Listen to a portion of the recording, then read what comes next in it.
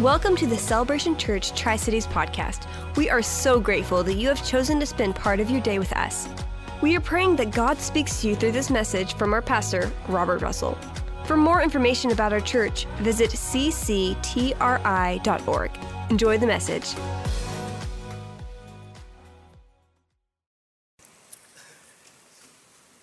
I have a question for you this morning. The question is why? Why did you come to this building this morning? Now notice I didn't say, why did you come to church? Because you are the church. The church is scattered throughout the world at all times. Occasionally the church gathers at some place, this building. But why did you come today? Now, maybe you didn't stop to think about that before you came. Maybe you haven't stopped to think about it for a long time, but why? Now, for some people in their background, the why of the reason they went to a gathering of the church was a sense of obligation, a sense of duty, even a fear that God operates on a system that is conditional. That is, that if you do the right things often enough, then He will bless your life, but if you don't, then you're going to have trouble and difficulty. Sort of performance-based acceptance. And a lot of us grew up with that mindset, did we not? That church was an obligation, a duty, something you did to satisfy God temporarily, at least for 1 week. And then if you performed the duties okay, you would think that, well, life's not going to be too difficult. In fact, if you go to the book of Job, essentially Job's friends were telling Job that very thing. And Job thought that. See, Job said, I'm a righteous man. If I could just have an audience with God, I would explain to him that I'm a good guy and these bad things shouldn't be happening to me, that I don't deserve it. And his friends were saying to him, look, Job, you have sinned. Otherwise, you wouldn't be in all this trouble. Or even remember the man born blind, and people ask, who sinned? Was it his parents or him? Who sinned that caused this? And Jesus said, no, it wasn't that at all. It was for the glory of God, really, that He might heal him. See, a lot of us have this sense of obligation or duty before God, a religious obligation, and thinking that if we don't perform adequately, God's not satisfied with us. And let me suggest to you that is not why God calls the church, the body of Christ, together.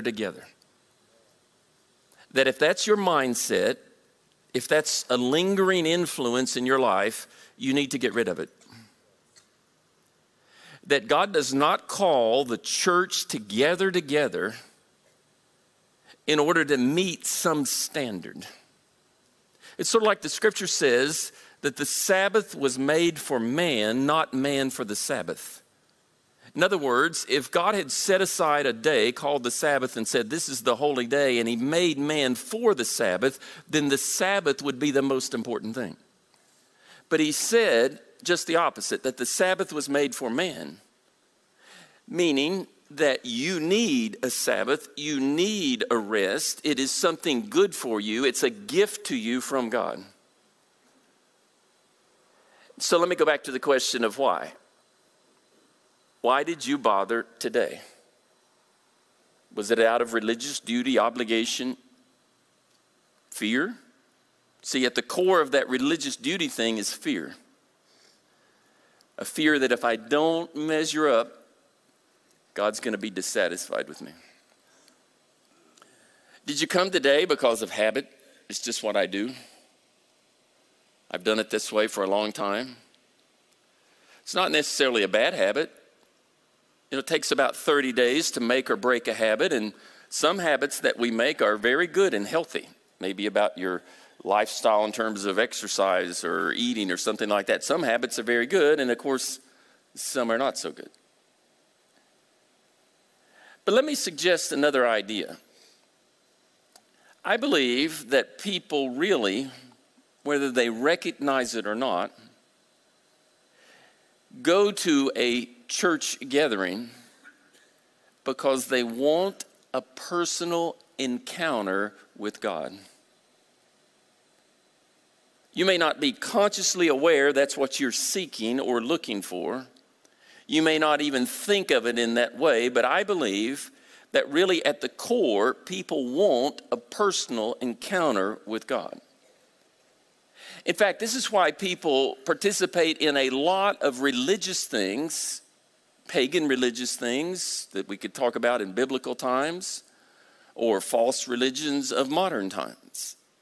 That people participate in a lot of different religious things because we live in a world that gives evidence that there is a God, or some people think many gods, and that we somehow want to connect with that. We want to have an encounter with God. Now, of course, I talked often about the fact that we're in a spiritual battle, a spiritual war, and the spirits of evil want to deceive human beings in any way they possibly can to worship anything other than the one true God. This is why in the commandments, God himself said, "Have no other gods before me." And where Satan and the demonic work feverishly all the time to get you to have some other God other than the true God.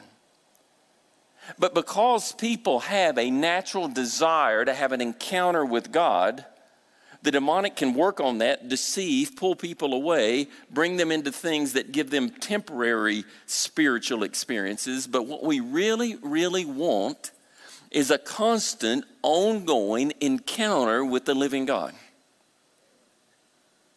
And really, this is the message of the gospel of Christ. The message of the gospel of Christ is that you can have a personal relationship with the living God, the one who is the sacrifice, the propitiation, the covering for your sin, who made it possible that you can have direct connection with God the Father, God the Son, and God the Holy Spirit, who made it possible that the Spirit of God would dwell within you, that you could walk in union with him at all times, that you could call upon him at any moment for any situation, whatever the circumstance is, and he would be there with you. And that when you gather together in a body, in worship, in fellowship, that his Spirit inhabits the praises of his people. That there is something that flows out that is a blessing to each person. And let me suggest to you that you came seeking an encounter with the living God. You didn't have to seek outside of your personal experience, but you sought something that happens in corporate worship that just does not happen when you are alone. I was seated and praying during the worship time, and much of the worship this morning were old hymns, and I noticed people around me. I could hear them very clearly. It was so quiet, and hear many, many voices singing, and it's a beautiful thing. And remember, I have suggested in our time of study about spiritual warfare and prayer that whenever the body of Christ comes together in worship like that, that it is a form of prayer, and we are simultaneously standing against the darkness. So when you come, there is an encounter with the living God. Of course, he already dwells within you. But this corporate encounter with him is something different.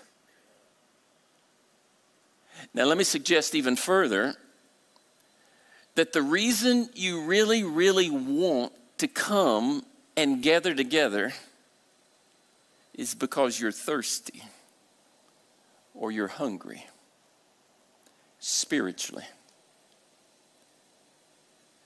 You may not have thought about that, but in a given week, how many times are you physically hungry and thirsty? Well, often. In a given week, how many times are you spiritually hungry and thirsty? And what happens when we come together in worship is that the Lord's Spirit is filling your soul, your spirit with nourishment. That He is imparting to you what your soul and your spirit needs, whether you realize it or not. And you might be asking, what does this have to do with brokenness? Which is what we talked about last week and what I want to talk about again this week. And in doing this little teaching about brokenness, which was not planned to be a series, and who knows whether it is at this point or not, but I think the Lord said to me that His people, His church, that they are broken. That in our culture, our society, there are a lot of broken people within the body of Christ. And the Lord wants us to understand what is good brokenness and what is bad, what is healthy and what is unhealthy. He wants us to walk in the freedom of being broken before Him while simultaneously being healed from the brokenness that is not from Him. That you come together as a body of Christ to find nourishment, and for many of you, what you need is healing from brokenness. So let me go back to where we were last week. And we were talking about Psalm 51, a scripture where it says that the Lord does not delight in sacrifice. He doesn't delight in burnt offerings, even though that was the requirement of the law of the Old Testament. All of those sacrifices were made as foreshadowings to prophecies, in essence, about the nature of Christ. They weren't to satisfy God. They weren't to do something that would please Him per se. That's not what primarily pleases Him. What pleases Him, the scripture says here, is a broken spirit, a broken and contrite heart. But what I said last week is that there is a healthy type of brokenness and there is an unhealthy brokenness. And I want to explore that more today and next week. I've already decided where we're going next week. And this is an idea that you and I need to sort out the difference between the two. Because this brokenness that is referred to here is a brokenness that is pleasing to God. It is good. And some people might read this scripture and think, well, I'm broken. Maybe that's just the way God likes it. He wants me broken and shattered and wounded all of the time. And that's not exactly what we're talking about. In fact, we looked at 2 Corinthians last week where it says that there is a sorrow that is according to the will of God, that it brings repentance and it leads to salvation. But there is also a sorrow that is of the world that leads to death. That there is a healthy sorrow, one that brings me to humility and contrition before God. Then there's an unhealthy sorrow, one that just wears me down, drains my life. It robs me of the joy of living. And the spirits of evil are good at confusing Christians about the two. Because we recognize, if you've come to know Christ, that it did require this brokenness in your heart, humility in your heart, to sacrifice, to submit to Him, to invite Him into your life. So there is something good about that type of brokenness. But then the spirits of evil mistakenly put in our minds the idea that God wants you to stay broken and wounded and that you're not able to really function in life. That's not it. God wants you broken before Him, but whole and healed in order to do what He wants you to do. We talked last week about the brokenness that is inflicted upon us by others. This was King David writing about his enemies, that they showed him reproach and they put shame and dishonor upon him, that all his adversaries were always before him, that he had this problem. He said, my heart is broken, I am sick because of what other people have done. Well, this is a reality in life, is it not, from time to time? That people, because we live in a sinful world, sometimes people who are filled with evil do things that really hurt us, harm us, break our heart in a very wicked way. Sometimes people who are not inherently evil, but who are unwise, do things that likewise break our heart. I think of some of the situations I've known over the years where a rebellious child, when becoming an adult, just broke off relationship with their parents or went into a lifestyle that their parents couldn't accept. Even though they still loved them, they knew that what they were doing was wrong, whether it was an addiction or something immoral. And it just broke the heart of the parent. I think in my own life how I must have broken the heart of my own parents some when I was a young and foolish man. But you see, there are things in this world where sinful people will impart things upon you that bring a measure of brokenness.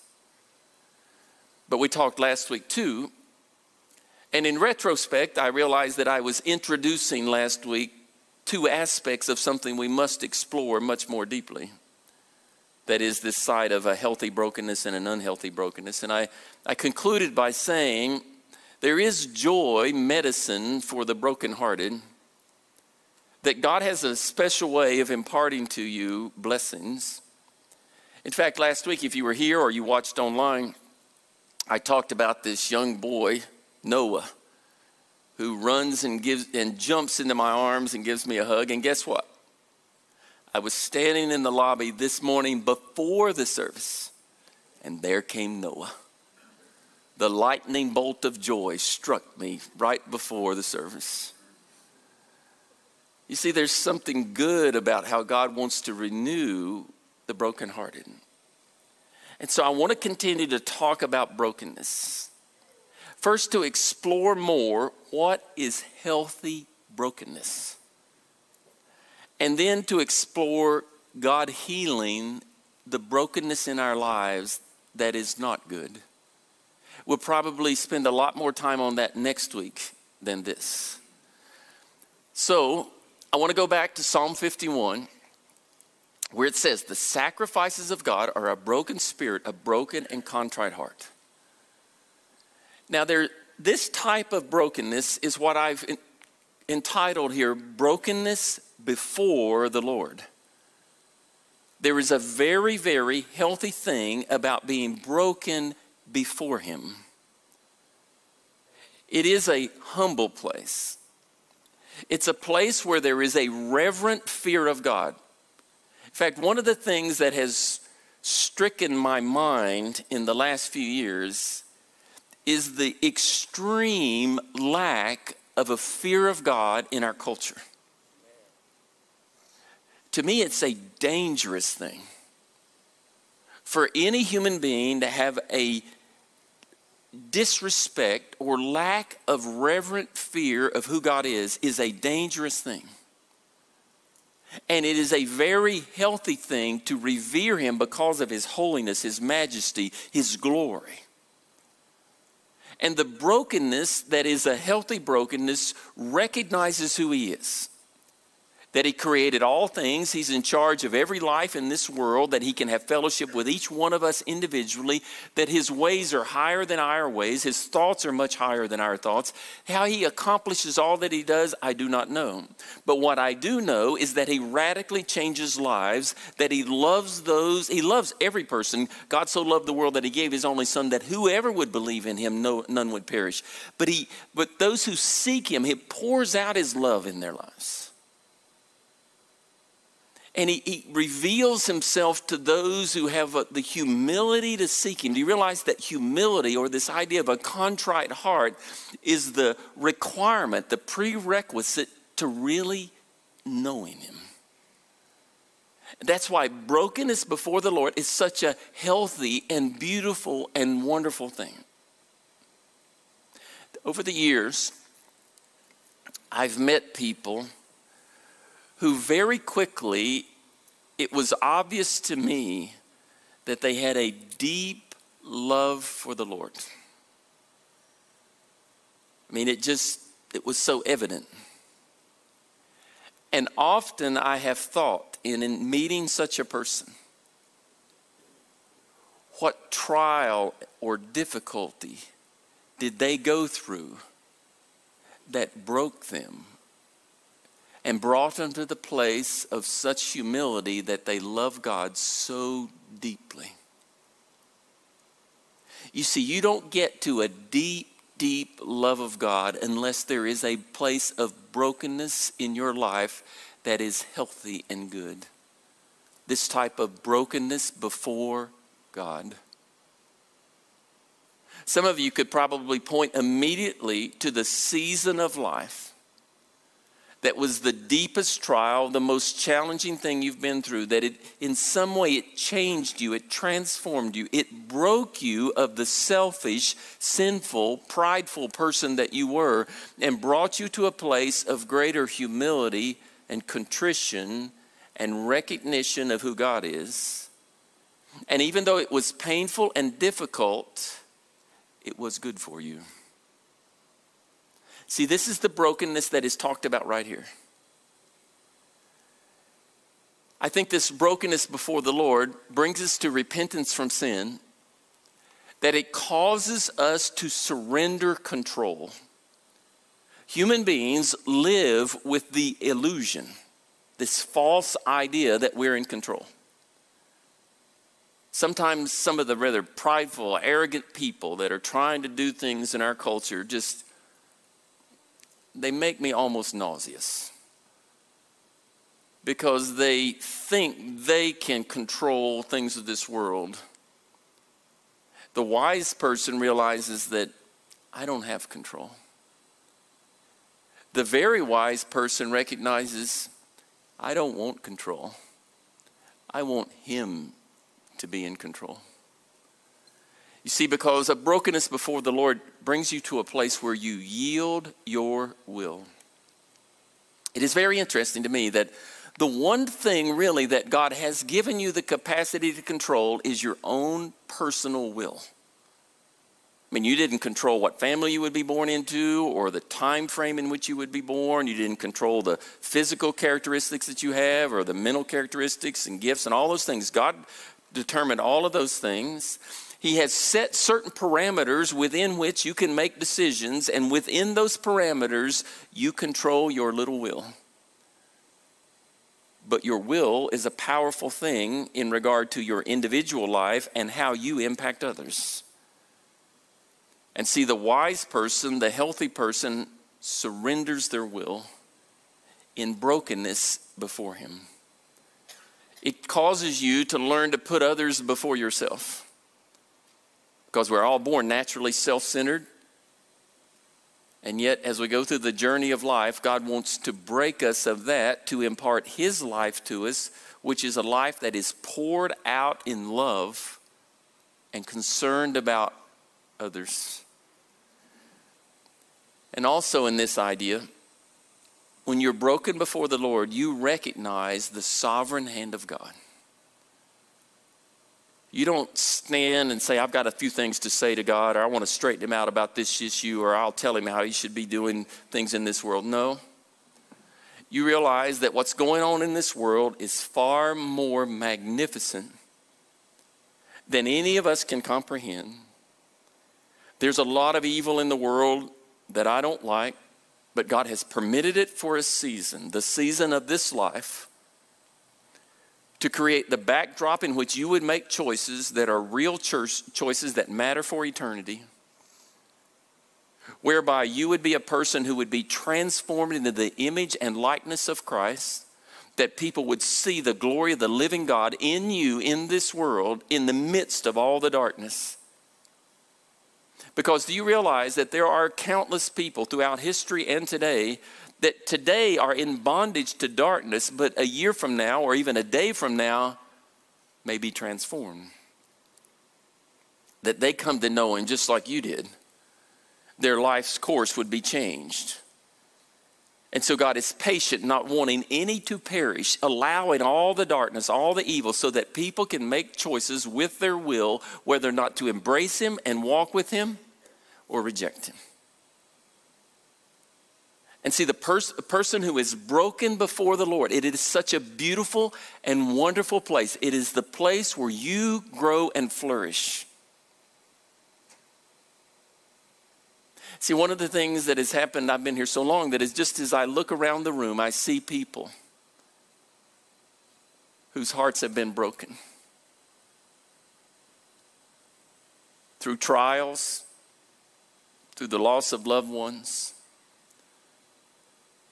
through the challenges of life. And yet I also see and know that in those hurts, in those deep hurts, that God renews and restores, brings healing and hope. So while there is a brokenness that is good, there's also a brokenness that he wants to heal. Now there is a fruit or fruitfulness that comes from brokenness. In Psalm 24 it says, "Who may ascend into the hill of the Lord? Who may stand in his holy place?" Now because of the work of Christ, you have direct access to him. You don't have to go to a priest or anybody else to be the intermediary for you. You go to Christ. He is the one who is the go-between between you and God the Father. But it says here, the one who has this special position. In other words, the one who sees God, who walks with him, who listens to him, is the one who has clean hands, meaning that they're not involved in evil and wicked deeds, a pure heart. Their motives are genuine and clean, that they haven't lifted up their soul to falsehood. Another version would say they haven't committed idolatry. In other words, they're not worshiping things of this world, they're worshiping the true God, and that they haven't sworn deceitfully. In other words, they're walking in truth. That the person who is broken before the Lord, he recreates in you a pure heart, a desire for holiness, a desire to walk in complete truth all of the time, and to honor him. See, this fruit is purity of heart. It's God-honoring deeds. It's being free from love of the world. It's abiding in truth. And such a person advances the kingdom of God. Do you realize that there are a lot of people who do things saying they're doing them for God or in the name of God, who are deceived and walking in lies? You know, there are people who commit murder and like terrorist acts and things like that, and they say they're doing it for some God. They are deceived and walking in lies. There's a lack of brokenness before the genuine, true God. But the person who lives with this humility and contrition of heart is a person who is advancing the kingdom of God. All last year when I was talking about the true church, it's the call of his church today to advance his kingdom one person at a time. And as you embrace and live in the power of God and allow him to richly flow in you, you inevitably are used as a vessel, a tool of his to advance the kingdom one life at a time in all the people that you encounter. Now, on the other side of this, there are hearts that are unbroken. In fact, I think a lot of us want to protect ourselves and protect us from brokenness. But this scripture in Jeremiah says this, that the heart is more deceitful than all else and is desperately sick. I think another version says desperately wicked. Who can understand it? In other words, do you understand your own heart? There is clear evidence to me that humans often do not.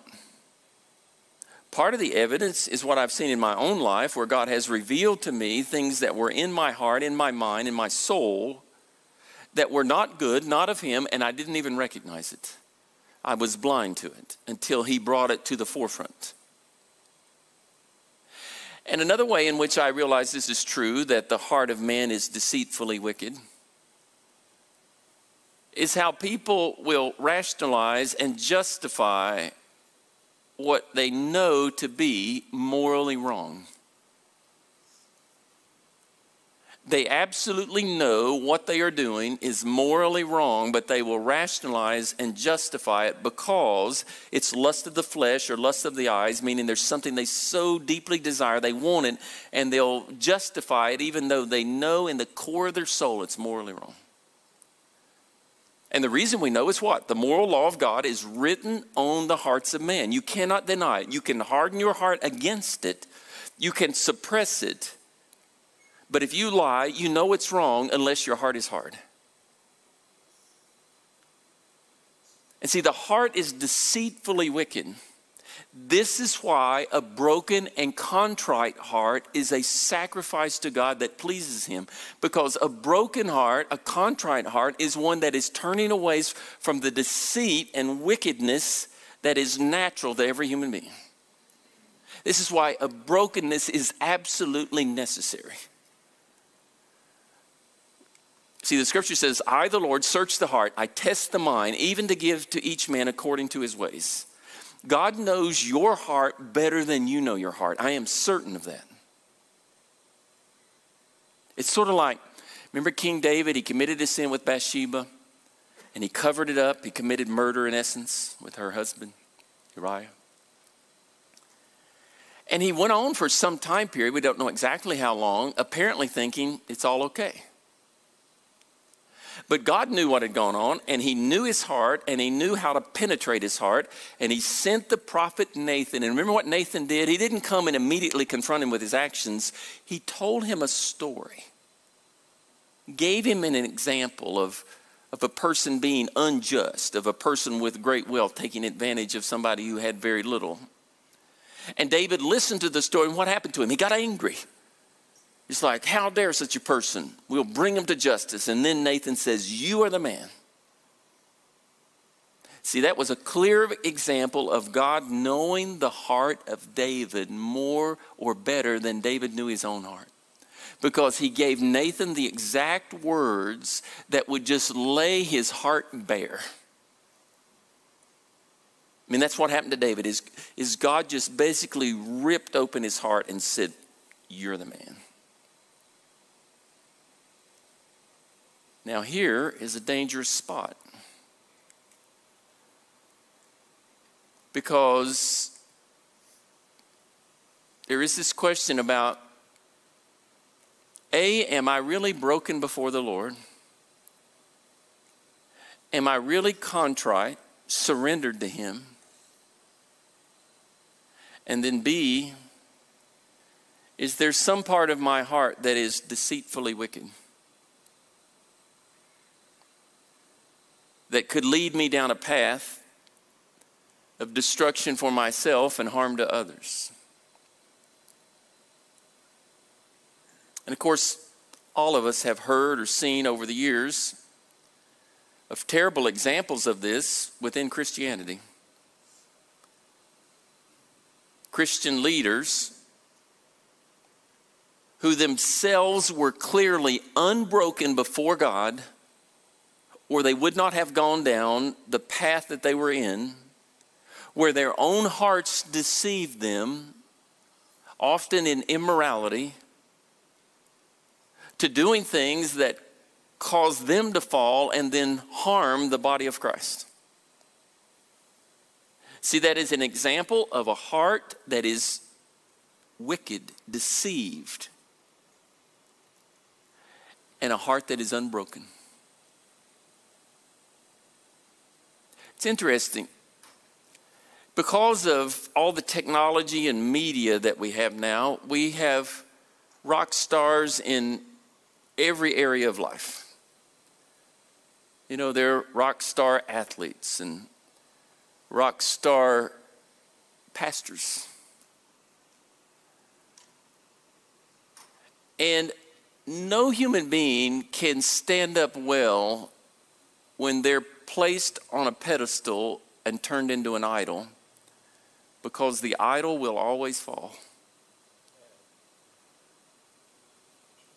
And you see, brokenness in our heart, this healthy brokenness before the Lord, is the thing that is necessary to keep your own heart from deceiving you.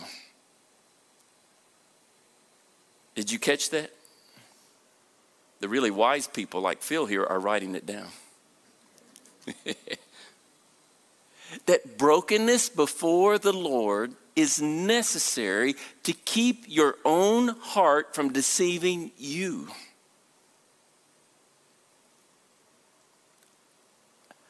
And sadly, I've seen way too often where that lack of brokenness led to personal deception and then a pathway of destruction. In fact, I've done funerals for people where I am convinced that God said enough to them. Now, this is very rare. The vast majority of times when I've done a funeral, it's because someone has lived a godly life and God has said, well done, good and faithful servant. Like I mentioned to you, I did just 2 funerals just last week. Both of those were people who lived godly lives. And I'm sure the Lord said, well done, good and faithful servant. But over the years, I have done a couple of funerals where I think the Lord said, enough. That there is a sin unto death, where they'd chosen an immoral lifestyle, walked down that, rebelled against what God was doing. He was warning them. They knew the Lord. They had saving faith, but God said, you cannot continue in that path. And he said, enough. See, that's a case of the heart being so deceitful, so unbroken, that eventually God had to bring judgment. And remember, judgment is always an act of love when it comes from God. See, a heart that is unbroken ends up being broken by the world.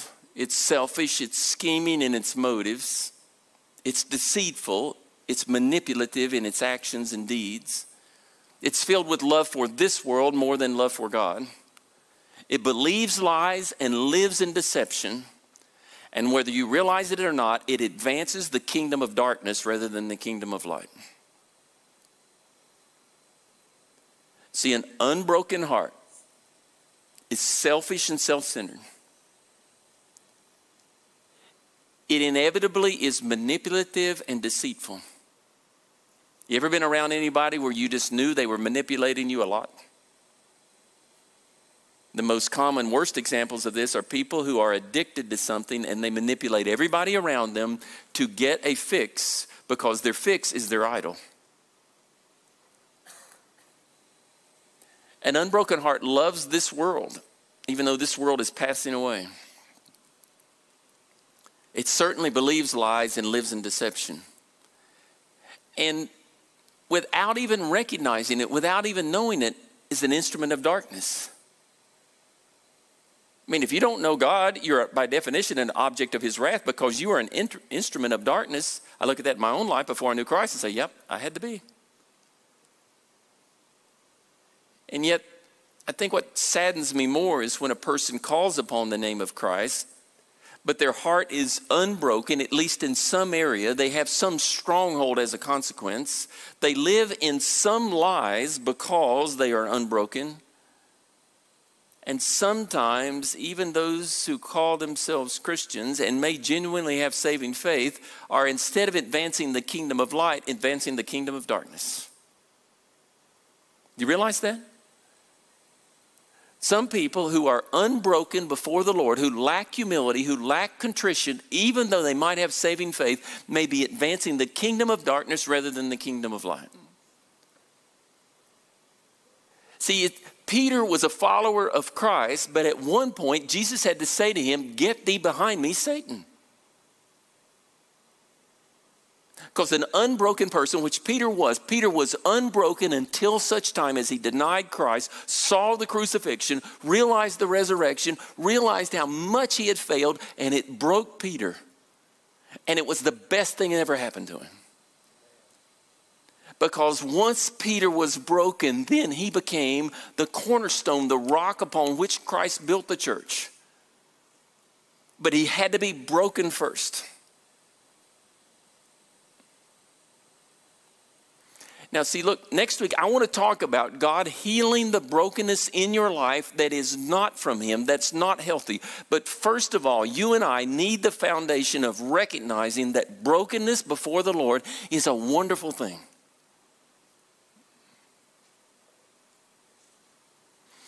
Pride before God is despicable. It's the most terrible looking thing that one can see. It's filled with darkness. It harms. It hurts. Now, in a moment, our interpretive movement team, which is from Worship Arts, is going to come and they're going to lead us in a time of worship. But I invite you to make it a time of prayer. Really about a couple of things. About where might you still need to be broken? Where do you recognize that you have a tendency to rebel against what God wants from you? Where might you still need to humble yourself before Him? And then likewise, where might there be deceit in your heart? Where there's a unbrokenness, there's simultaneously likely some place of deception. Some place you're rationalizing it's okay when it's not. So as they come, I would encourage you to invite the Holy Spirit to speak to your heart and reveal to you, where do you need good and healthy brokenness? Let's pray. Lord, we do ask that your Holy Spirit would speak to each person here. Reveal to us the darkness of our own heart. Any place where we know we are rebelling against you rather than submitting in humility before you. Bring your healing and your wholeness. And I pray this in Christ's name. Amen.